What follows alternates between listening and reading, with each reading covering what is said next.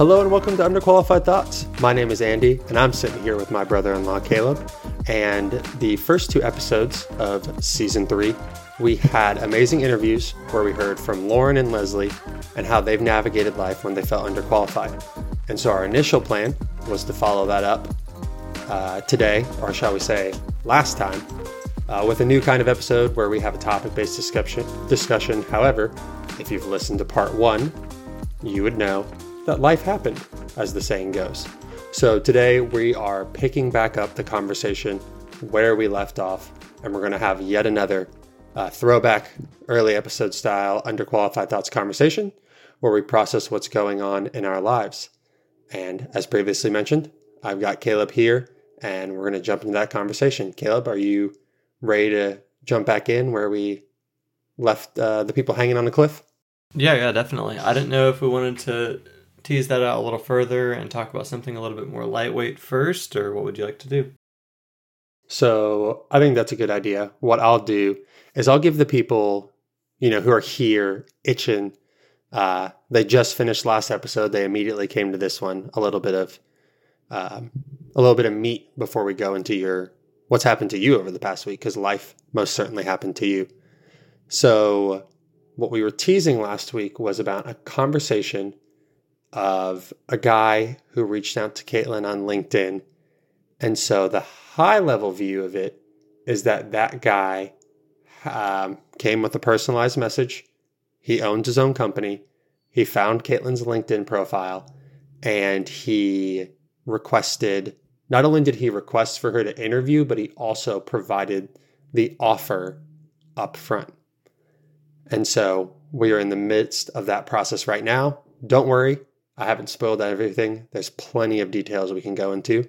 But before we do that, Caleb and I had a phone call this week where he ended the phone call by saying, hey, if my car breaks down on the side of the road, don't be surprised. So let's hear some more details about that. So I've had my car. It's a 2001 Camry I think I got it when I was 17, so I've had it a little bit under 9 years. And it's my first car. It has 250,000 miles on it. Oh, wow. Yeah, it's been a good car. It continues to be a good car. But on Monday, which everyone knows that sometimes Mondays are, filled with busyness, and something always happens on Monday. I get to work. Insert every cartoon that's like Mondays, am I right? Yep. Yeah, it's that exact thing. So I get off the highway, no issues. I get onto the adjacent road that leads to my work, and my car starts revving between like 1,000 RPMs up to like 2,500, and back down, back up, back down, as I was switching through gears, but really quickly and kind of rapidly. So I just thought, worst case. And you don't have a manual car, so like the fact that this is happening is a really big issue. Yeah. So automatic transmission. So obviously the worst possible thing is having to replace that, which the car's worth like maybe $1,500 or maybe $1,000. I don't really know, but it's not worth much. So putting a new transmission in is like $3,000 or $4,000. Other words, not worth it. So I get to work and I go through the whole workday just thinking, oh man, like I'm going to have to try to get home with this piece of junk, or stop somewhere along the way. Diagnostic fee at those places costs like $150. So here I am with a car that's probably worth, the diagnostic fee is worth 10% of what the car's worth is. And like, is that really something that I want to spend money on? So anyway, that's where we started. I'm on the way home. It's all the way home. That same issue happens. And of course, like previously, I opened the hood and just kind of poked my head around and took a look at things. I have like a general knowledge of cars. I mean, like general, like super general. More than me. I'm not going to get in there and fix things. But yeah, like Andy and I have different levels of competency maybe, but it's pretty slight if we were to compare ourselves to someone that, like, David, that knows a little bit more about cars, or my cousin-in-law, I guess, our cousin-in-law. Is that how you say that? Our cousin-in-law. Yeah. So I don't know if that's how you say it, but it sounds right to me. So from there, I just kept driving home, kept having issues. By the time I got home, smoke was coming out of the from under the hood, and it was clear that the car was like overworking for what it's supposed to be doing. So then the next day, I'm like, okay, so we came in, I talked about it. There was like 3 options. Don't do anything about it at all, okay, and just leave it because we have 2 other cars, and that's a different story. But we have enough cars to get around for now. So don't do anything about it. Take it and fix it. Take it and see how much money it would cost to fix it. Probably hear that it's expensive, and don't do anything about it. So the following day, or maybe it was yesterday, I took it to the place across the road, and then they looked at it, and I'm telling you, within 1 minute of them looking under the hood, they popped a wire back. We drove, and it worked perfectly. So I just thought to myself, again, even with a general knowledge of cars, how underqualified we are oftentimes with most things in life. I mean, even just things that are just like the cable's sitting there. I mean, it's sitting popped out. Like, if I had seen it, I could have put it back in. A very interesting situation. Oh, I have plenty of thoughts on this. And here's the problem. I already tried chiming in a couple times because that's who I am. But as you know, and maybe as they have figured out by now, we're dealing with an audio delay. So I am going to try and rattle off as many thoughts that I've tried to keep in my head while you were talking. And I'll try and go with the ones that I don't need you to respond to, followed by the ones I want you to respond to. So the first one is just how hilariously stereotypical you are that you live out in the middle of nowhere, therefore you have more cars than you have adults in your home. That's hilarious. The second one is you know so much more about cars than me. I don't care how little you know about cars. You know so much more than me. That's how little I know. And the third one that you don't have to respond to is, don't you wish you had sold your car during the peak of COVID when it was worth $4,000? And the last one that I actually want you to respond to is to dive into that underqualified thing, like unpack that, because not only do I feel underqualified when I look at my car, like I have to take it to a mechanic for basically anything that happens. I feel so underqualified when they're like, what's going wrong in your car? And I have no clue how to explain it. Like, I'm the guy that's like, it's making a sound like I have no clue what's going on. I just have to try and just like make you understand that I have no clue what's going on, but sound business savvy enough that you don't just rip me off. And that's the underqualified line I have to walk when going to a mechanic. So, I mean, I guess we would have to really sit down and quantify like how much knowledge we have independently of each other. I don't know. I mean, people have they know different things about cars. Okay, so as far as selling the car during COVID, I'll address that. If I knew what I know now, then maybe I would.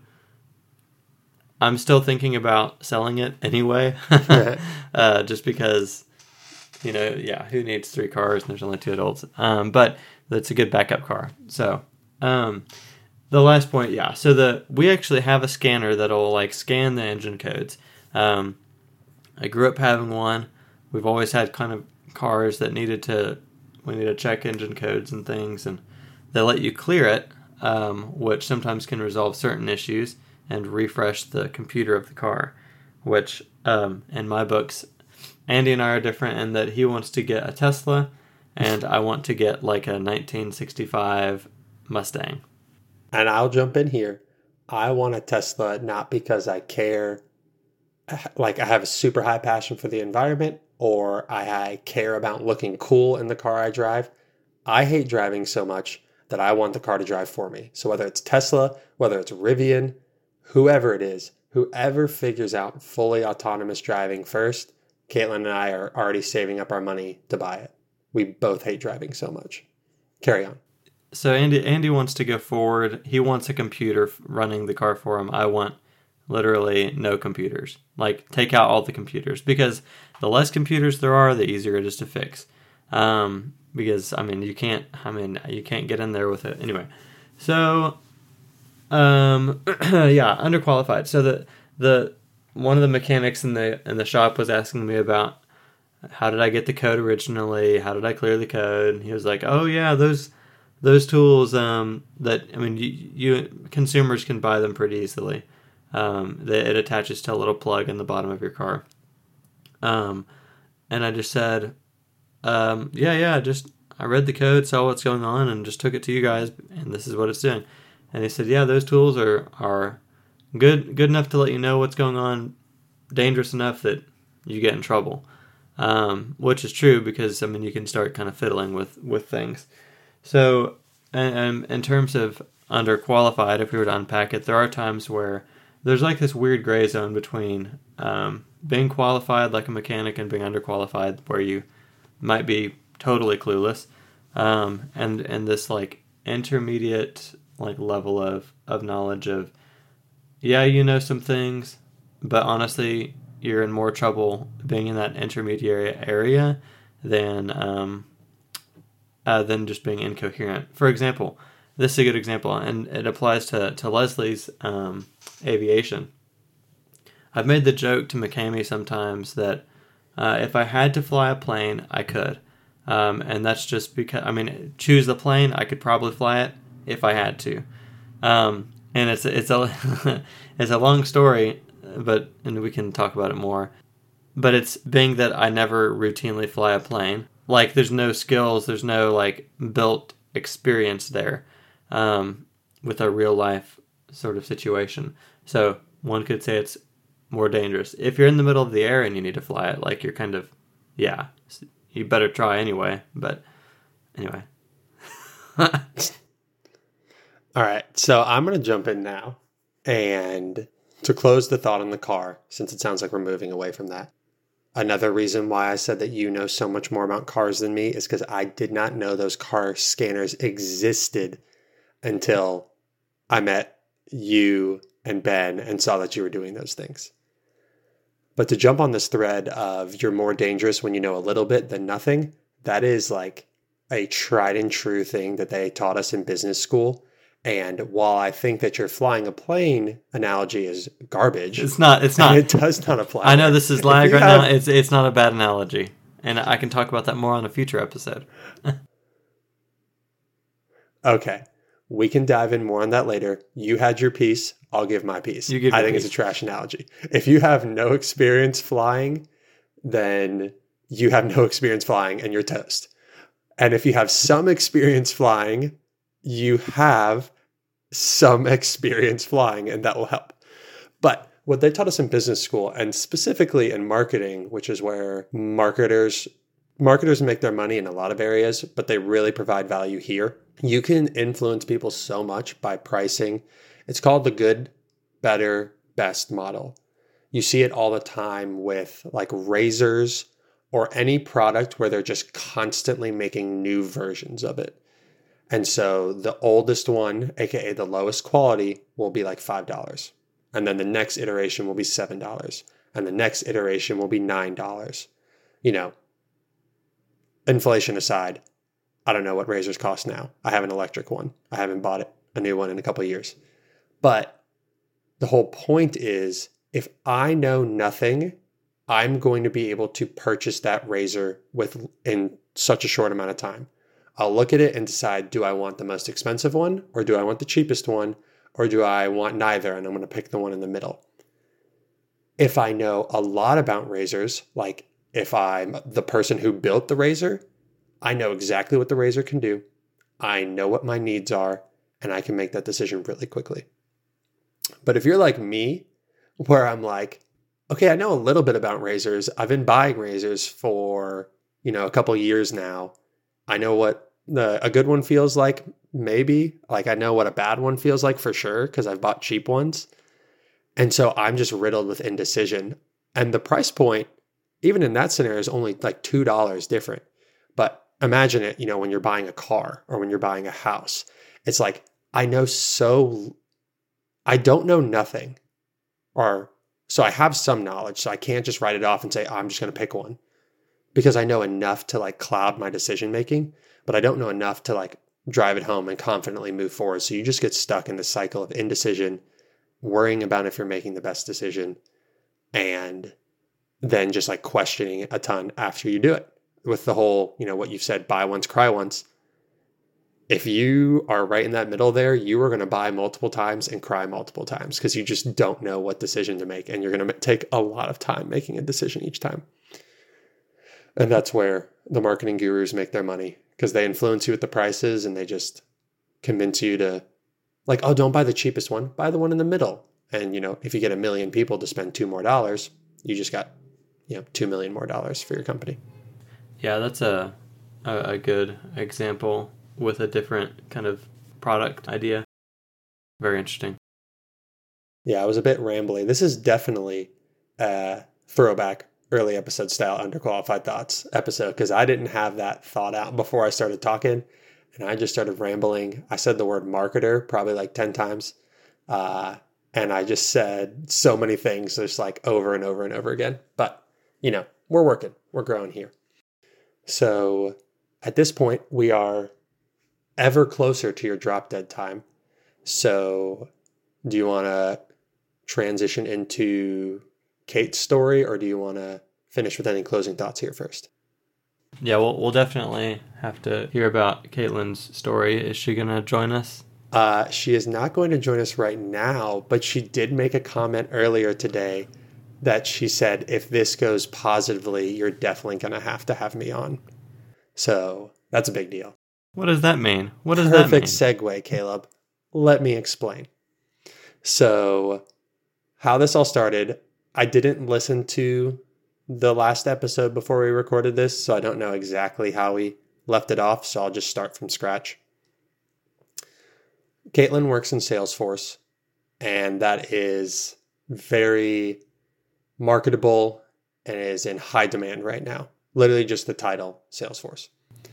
And so she all the time gets peppered on LinkedIn with like, hey, come work for our company. Hey, come do this. Like, come make this much money. Come work this hard for us. And they have always been robotic, copy and paste, not personalized messages. Shout out to your boy, Caleb. Cold calling isn't dead. Impersonal messages are dead. So an example of that is this guy, we'll call him John for now, because that's his real name. And he reached out to Caitlin, and he has his own company. And he said, hey, I saw your background. I saw that you've done data analytics. I saw you've been an engineering tech. I saw you've been a software developer. I see you're now a Salesforce admin, and that you studied math. And so he sent a personalized message and showed that he went through Caitlin's entire LinkedIn profile and liked the fact that she had a math background and had done so many different things, because it shows that she's versatile and is just interested in learning and doing new things. And so he reached out to her and said, he doesn't know what Caitlin's currently making, but what he said was, he's like, hey, you seem great. I'd love to interview you. And by the way, here's my offer. You can make $14,000 more than you're currently making and work one fewer day of the week. And Caitlin and I were like, what is going on? Like, this is amazing. This is awesome. For context, this message came a month ago, aka 2 weeks before Caitlin got laid off. Caitlin's plan on the Tuesday morning she got laid off was to have a meeting with her manager and say, hey, I got this really enticing offer. What do you guys think about it? But then she logged in and her manager were laid off. So that was a whole thing that we already talked about last episode. So with this audio delay, I'll take a break and I'll let you jump in to comment before I keep going and give more details of how this has progressed. So on this podcast, we don't particularly, I wouldn't say that we're a Christian podcast in that way. I think that we would call ourselves more like we're Christians that have a podcast. Classic. I was waiting for it. We're not Christian podcasters. We're podcasters who happen to be Christian. And obviously, that's not to diminish the fact that everything we do is based around faith in God. It's just to emphasize that we're not trying to come off as preachy or particularly built around, I don't know, there's some people that constantly, that's the only thing they do. Their podcast, their business, their family, community, everything is always this Christianese jargon type of thing. And while we're Christians, we want to build an environment that hosts not just Christians in this space. Yeah, I think what you're saying is that we're trying to have a broader audience, and those people who use more of the Christianese, as you would say, and I would say, that's a funny term, they have a very specific audience. They're trying to talk to Christians about kind of in the weeds, what it looks like to live out your faith every single day conversations, and that is their sole focus, and those people are needed. And we are trying to have broader conversations of just our life in general, and of course, adding that without a perspective of our faith, which we have. Of course, those people can say, oh, you just want to have a broader audience so more people listen to you and you blow up bigger. And I would say the answer is yes. Like, of course, that's part of the reason, in the sense that, like, we have, like, everything we do has a small twinge of selfish motives because we're not perfect. But that's not like the sole reason why we're going for it. The sole reason why we're going for it is because how we're having these conversations is what feels most natural to us, rather than getting to a more preachy, soapboxy level. Although we do have soapbox moments from time to time. So I mean, yeah, and I would extend that thought by saying that, I mean, we're not really out for a huge audience. I mean, I'm not over here trying to make a huge audience. If so, we'd probably be preachy in other areas, or we would market ourselves as more of the entertainer type of podcast. But that being said, I mean, the conversations we're having on this podcast are how you'll find us on a day-to-day basis. We're not just going around slapping people with the Bible. It's just, I mean, this is who we are. And hopefully those that talk to us in person that know us recognize that if they listen to this. So where I was going with all of this is that having an opportunity with another job that's actually a good idea, like it's actually the job, the pay, the hours, maybe the approach this guy took a month or so before being laid off is, I mean, sure, the opportunity might not work out. We don't know yet. You know, if we get Caitlin on here at some point, then it probably means positive things. But like, the point is that we can always have peace knowing that God is in control. And even if this does fall through, I know that I had several interviews along the path to my own job currently that, yes, I was turned down for those opportunities, but every time I had an interview, it pushed me forward knowing that, okay, God, it is going to open a door at some point. So that's a really cool thing to kind of witness right now with the Sullivans. Well done reeling that tangent back in. We basically just tried to externally process what our vision for the podcast was in the middle of a podcast. To put a pin on that, when I said big audience, I just meant in the sense that, you know, obviously the word niche or niche, however you want to say it, gets thrown around a ton.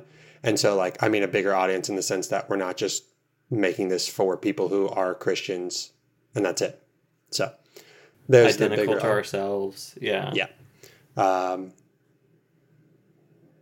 So to pick the story back up, very much so what you're saying of like seeing God's hand in it, to the point that on the Tuesday that Caitlin got laid off, I was, as I already described, at moments I was like an emotional wreck and super stressed out. And at other moments I was very calm and peaceful because like I've mentioned before, like I understand that God has provided for me in the past for situations that look different. But if I realize that the situations have more commonalities than differences, namely, God knew they were coming and he has a plan for them, then it's going to allow me to trust that this situation looks completely different to me, but it doesn't look completely different to him. So that was the whole like back and forth when I said I felt at peace and then super stressed because, I'm only human after all. Shout out to one of our previous episodes. But the thing that I said on that Tuesday to Caitlin was, I don't care what happens in like a general sense. Like I would love for her to get this job. It sounds like a great opportunity. But whether that comes through or it doesn't, like the fact that this showed up 3 weeks before you got laid off and you were like super excited about it and the only tension you felt was leaving a job that you love for the job that you love to fall out from underneath you, clearly couldn't have been orchestrated any better by us. And so that just gives me yet another example of like whether it's God's plan to bring this to completion and get Caitlin a job, it shows that he cares, that he's paying attention, and that he is going to provide. Because if nothing else, it has provided us a tangible level of peace to see his hand working through this. Rather than getting laid off, being completely blindsided and not knowing where to start, like the whole, I know, we've been through it, the whole updating your resume, putting yourself out there, start cold applying for jobs, talking to all your friends to get advice on what to do. The fact that we can start this process by going through an interview process, which, by the way, Caitlin, the first step was to meet with John for a half hour. She did, they bonded as much as they could, two strangers talking about business for 30 minutes. Like, he seems like a great guy. And his company seems great. And he sent her a technical interview problem that Caitlin had 2 to 3 hours to solve. And by solve, just get as much work done as you can. They knew she wasn't going to be able to solve the problem in that time frame. They just wanted to see how her brain works, how she thinks, how she attacks a problem that's way bigger than you can handle and outside of her area of expertise. She completed that earlier this week. She sent it to John, and John just sent her this long, amazing interview about like all these things, like all positive of like, you did this so well. Like, we love seeing this and da-da-da-da-da. And so now this coming week, they're going to be scheduling an interview where they do some live coding. Basically, Caitlin's going to work while they watch her work, and they're going to pick apart a problem together. And then either in that interview or there'll be a next one where she meets another person from the company, and they just kind of get like, at that point, it would be like all the final details squared out. Because if she gets that far through the process and they still like her, they're probably going to want to bring her on. Yeah. No, yeah, that's fascinating. That's great. And yeah, it's just got to be super encouraging to see those things come to fruition, even if it is simply a soft exit into the world of job searching. Like if this doesn't work out, worst case, it's just hey, like people love Salesforce people. Just hey, like keep putting yourself out there, because you and I talked about it. It's not Salesforce and those type of SaaS businesses are they're always looking for those people now. It's a hard skill that's desperately needed, and pays well.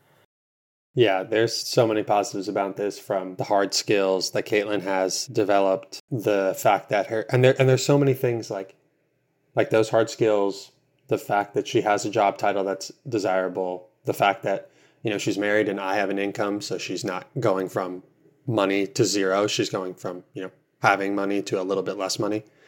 And there's so many little things. Ooh, good voice crack there. There are so many little things that have just perfectly worked together from like years past, like her dad giving her advice on what major to choose, that are coming to fruition now. That is just incredibly helpful. But to tie a bow on this nicely, because that drop dead time is ever closer, because that's how time works.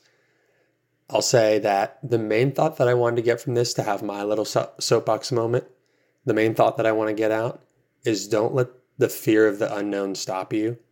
And by that, I mean, to tie this back to the first episode, there will be 177 days from the time Caitlin and I signed a contract on a home, and then we will close on the home.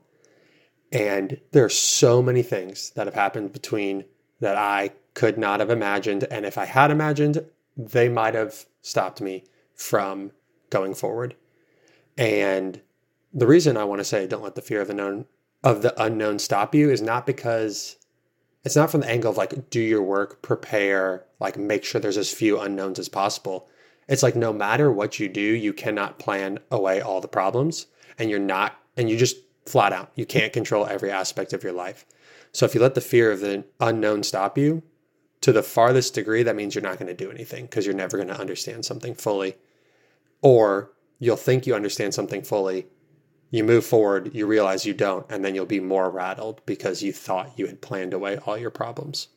And to add one more thought to that, all of the three things that we've talked about, positive things have come out of every single one of those negative circumstances. That awful tax bill I had to pay for 2021 and 2022, you know what's great about it?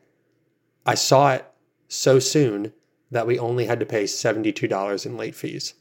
And even better, I saw it before the IRS saw it, so I'm not getting audited. That's awesome. Big fan. Of course, I'll let you know if I did it wrong a second time a couple of years from now, because at that point we'll be finding out if we get audited. The chiropractor that I went to, that I've had to spend $1,200 over the last 3 months, my back actually feels better. Like, it's not perfect, it's not fully healed, but like, I am more mobile than I've been in years. And that is awesome. I hate that I've had to pay $1,200, but it's a tangible lesson, while I'm also learning about generosity in other parts of my life. It's a really good time for me to see, it is actually worth spending money on things that add value, and not just add value for myself, but add value for my family. That helps me be a little less tight-fisted with my money, which is something I didn't think that would happen. Waiting 6 months to close on a house, I thought I would be super tight-fisted, like don't spend any money, like we need money for a house.